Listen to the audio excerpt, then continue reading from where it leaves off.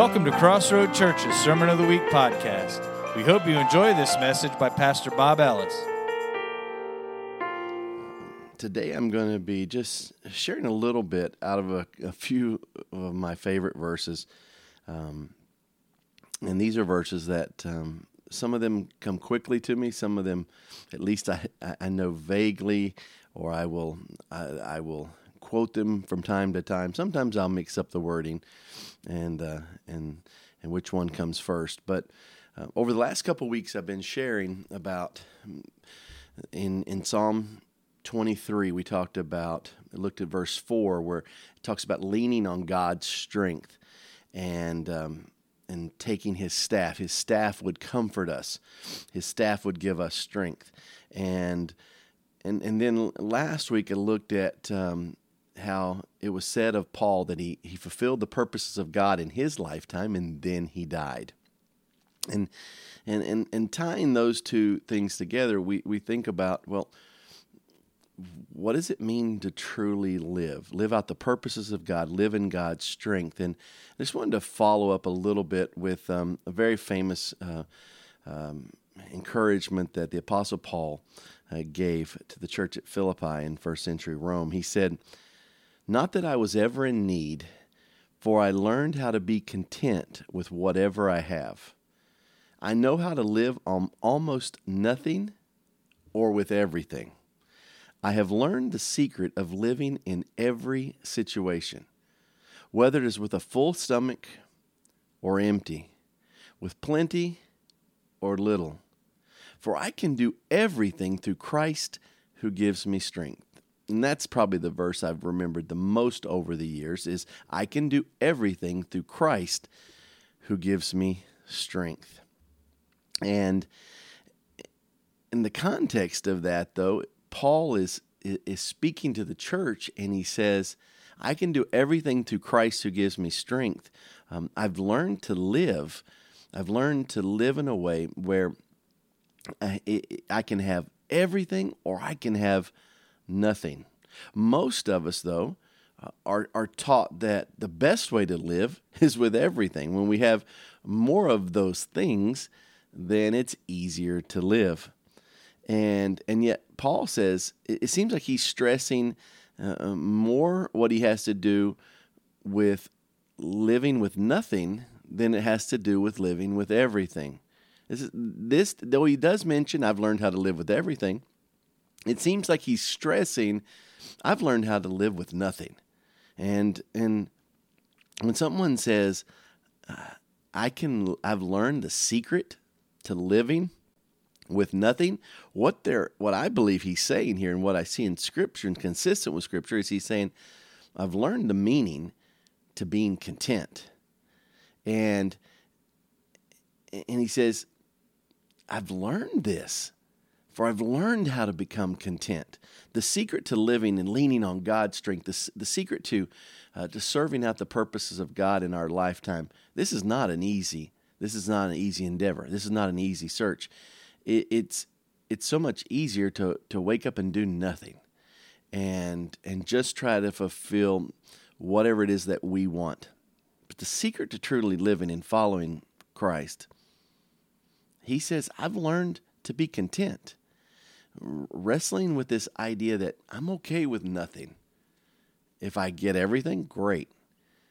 But I'm okay with nothing. That's not the message we hear in our society. We hear more about everything than nothing. And the writer of Hebrews says this, keep your life free from the love of money. Be content with what you have. For he has said, I will never leave you nor forsake you.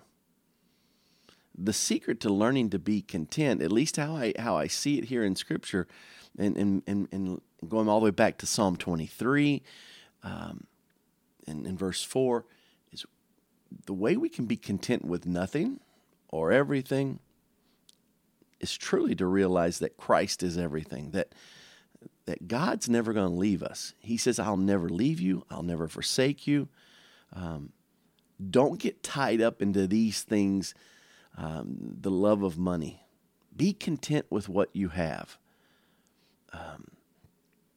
How do you do that? How do you do that when maybe bills start piling up? How do you do that when you find that 1 month's check doesn't help you? You don't have enough to cover all the expenses. Well, sometimes that is an indicator when you have too many expenses, right? And not enough to cover it. Sometimes it's a reality of the world we live in where we're seeing a lot of inflation. I think gas has leveled off a little bit. It's gone down but it's also climbed a lot. and so our paychecks don't go as far as they used to. So it's not necessarily that we haven't understood contentment or we're going after more and more and more. Sometimes it's just the reality of broken down things or repairs, or just sometimes the what we make doesn't cover all of our needs. And so how do you deal with that? How do you deal when you have nothing or everything? And the scripture just says, I'm never going to leave you. I see everything that you go through. I will never forsake you, but just don't get so caught up with money. Don't get so caught up.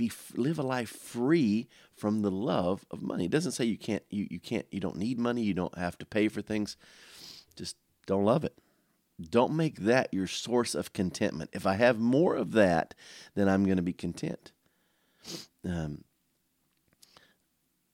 Contentment should be in the fact that God is with us, and He's never going to leave us, and He's never going to forsake us. Paul says, "I've learned to live with everything or nothing," and he stresses and he specifies nothing.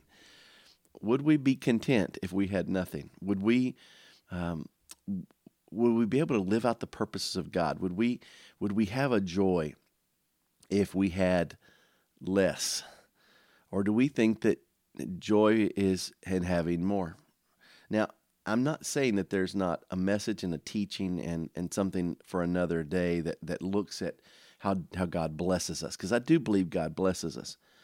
But contentment is when He chooses not to, and we can still say, yet in you I serve, in you I believe, in you I put my hope, because you've promised to never leave me. My source of contentment and hope is the fact that God is with me. And that's what I believe that Philippians is saying, and Hebrews is also saying. Let's go back to that verse. It says, "Not that I was ever in need, for I have learned to be content with whatever I have. I now know how to live on almost nothing or with everything. I've learned the secret of living in every situation, whether it is with a full stomach or an empty, with plenty or little." Paul says, contentment must be learned. But he also says this, I've learned the secret of living in every situation. This is something he's learned, and what he's saying is context matters. It has more to do with nothing than it has to do with everything. It also has more to do with recognizing that every situation matters. Let's go back and read that. It says, I've learned the secret of living in every situation. And in other words, there are some situations that we are going to experience in our lives that we look at and we can say from our perspective, that doesn't make me happy. That doesn't feel right. That doesn't feel comfortable. And yet Paul says, I've learned that every one of those situations has a purpose. Every one of those has a context. I told you I was going to give you a few verses that are very common verses that I've grown up with. So I said, "For I can do everything through Christ who gives me strength." I quoted from Hebrews, also from Hebrews 13, that he says, "I will never leave you and I'll never forsake you." Well, here's one that really draws into the idea of context. He says, Paul writes to the church at Rome, and he says, "And we know that for those who love God, all things work together for good for those who are called according to His purpose." All things, all situations, everything happens for those who love God. And it's all going to work out for good. because we've been called according to his purpose. So going back to last week, hopefully you caught last week's message, reflecting on Acts chapter 13, verse 36, that David served the purposes of God in his lifetime and he died. Well, the scripture says that every situation that we go through, God can use that for his purpose. Let's read it again. And we know that for those who love God, all things, all situations, work for good for those who are called according to his purpose. All of them. But when you and I go through a situation, do we say what Paul said? I've learned the secret to living in every situation. See, every situation is an opportunity. I think we think of the big situations as opportunities for God. Maybe you think being a Christian is doing something good for someone. Maybe you think being the best kind of Christian is maybe not losing your temper. Maybe you think the best kind of Christian is when maybe once you have a friendship with someone, you get to tell them who Jesus is. And I think how we live and how we speak of Christ, it's important. But Paul says, I've learned that every situation. Now, in the course of a day, we're going to have a lot of situations. Today, you've had and experienced a lot of different situations. But I think the bigger question is, have we recognized that every situation, God is up to something? And I don't think I always do. I don't always think that in the fabric of every part of my day, he's up to something, moving the pieces around for my good and for his name's sake. Paul says, I've learned the secret to living. The secret of living is to be content with what I have, whether I have a lot or do I have little, nothing, little to nothing. I've learned to be content. But he also says, I've learned the secret to living is recognizing that every situation, God is in it. God is doing something. He's connecting the pieces. And I try to understand the context of what he says. And we know that for those who love God, I do believe that's a prerequisite. Because some people will say, oh, it's just meant to be. Okay. Well, it was meant to be for us to love God with our heart, soul, mind, and strength. So Paul says in it, and we know that for those who love God, all things work together for good. We don't always know that all things work together for good if you don't love God, but we do know that part. And for those who are called according to his purpose. In other words, every situation that you'll face today, that you'll face tomorrow, this upcoming week, is an opportunity for God to be at work and for you to look around. Paul says, I've learned the secret to living. Be content. Also look around at my context. What's happening? Where could God be at work? And I could join him. I could fulfill the purposes he has for my life in that situation. Whether it's an emotion, whether it's a response to someone, whether it's a word that I say. He said, I've learned that every situation plays out for God. Let's go back and read the starting verse that I did. It was Philippians 4:11 through 13. He says, I've learned to live the secret and live it in every situation, whether it was a full stomach or empty, with plenty or little. And in verse 13, this is probably the one that we've memorized the most over the years as a church, as Christians, as people who go to church, like Sunday school, VBS. He says, for I can do everything through Christ who gives me strength. We can lean on God in his strength. I mentioned that a couple weeks ago. We can fulfill his purposes, and sometimes we don't even know all what that is, but God is the one who gives us strength to do those things. As David tackled Goliath, and maybe our lives aren't tackling giants every day, but he says, I can give you strength through Christ, for I can do everything through Christ who gives me strength.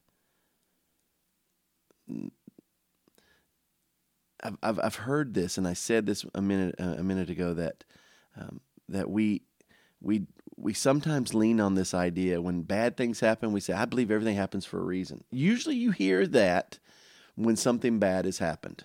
And I do want to go back to that phrase. Some things phrases pop up into the social fabric, into our common language, and we say them, and we don't necessarily know what they mean, or maybe we do know what they mean, and we say it because it's the right place to put them. But most of the time, people says, "Well, I believe everything happens for a reason." It's always in the context of something bad happening, and it's the way we use to justify, or at least to help us cope with something. I don't believe that everything happens for a reason.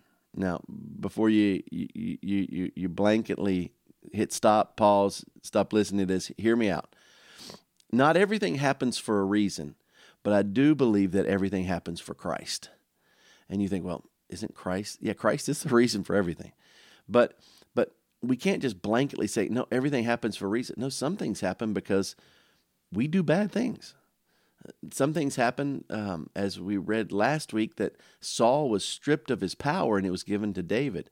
There are consequences. And now, can God turn all things around and redeem things? Yes, we know what he did through Christ. But Paul says here, I can do all things through Christ who gives me strength. Everything doesn't happen so that you and I can be built up and we can say, oh, I got through that, I'm strong. No, everything happens so that we can point back to the one who gave us strength in the first place. Everything doesn't happen for a reason. Everything happens for Jesus. Everything that happens to us. And I want to finish up with another very famous verse that you might know. And whatever you do or say, do it as a representative of the Lord Jesus, giving thanks through him to God the Father. Paul says, whatever you do it so Jesus gets glory. So if you're living with nothing, give the glory to Jesus. As Paul says, I've learned the secret to living, contentment. I'm okay with nothing. If I have everything, great. If my stomach is empty, I'm fine with that. I've learned to be content. I've learned context. I've learned to look around that all of these situations are for a reason. And maybe I'm contradicting myself, but what he goes on to say is that reason is Jesus. It's not happening just so I can be built up. It's so that God can be glorified. Remember, Colossians 3:17, and whatever you do or say, you're doing it as a representative of the Lord Jesus. And so Paul says, give thanks to God that you got to go through that for him, for Christ, to be glorified. It starts by, and how do we get to that place? Well, I think it starts by remembering the last time he mattered more to us than everything else. When everything else starts to matter a lot, then we lose contentment, we lose context, and we definitely lose glorifying him. And so how do we get back to that? Well, if you've never been to that, I think it starts by just dropping to your knees and saying, God, forgive me. I want you to be first. For those of us who maybe have made a decision to follow Christ, been following Christ, we're long lifetime followers of Christ, I think it starts by just remembering, when was the last time that I really wanted that everything that I said and did would be for his glory. Everything, he mattered first, putting him first again. In that very first passage we read in Philippians chapter 4, he says everything has to do with Christ. Jesus is first in my life. Contentment can only be learned if he's first. Context, seeing Jesus at work in every situation, can only happen if he is first and if we start our day putting him first. Christ must be first. Paul figured out the secret. It had to do with contentment. It had to do with context. But all of those in the framework of it has to be around and for the glory of Christ. Let's pray. God, I don't claim to say I've learned the secret to living as Paul has. But I thank you for the reminders today. Help us to be content with little, to be grateful for much. But I do pray that everything that we do and say would be for your glory. Would you use us this upcoming week to glorify you. Would you show us the secret to living out the life that you've called us to live? For we pray it in Jesus' name. Amen. Well, thank you for joining us in our summer edition and also on our online version. Just wanted to let you know that there are services in San Antonio. If you don't have a church home and you're living in and around the South Texas area, we have a service at 11 o'clock in San Antonio. We also have a campus in New Braunfels that starts at 10:30, and then we have our Spanish service that starts at 12:30, and would love to meet with you in person. Hope you have a great week. God bless you. For more information about this podcast and other ministries, visit crossroadstx.church.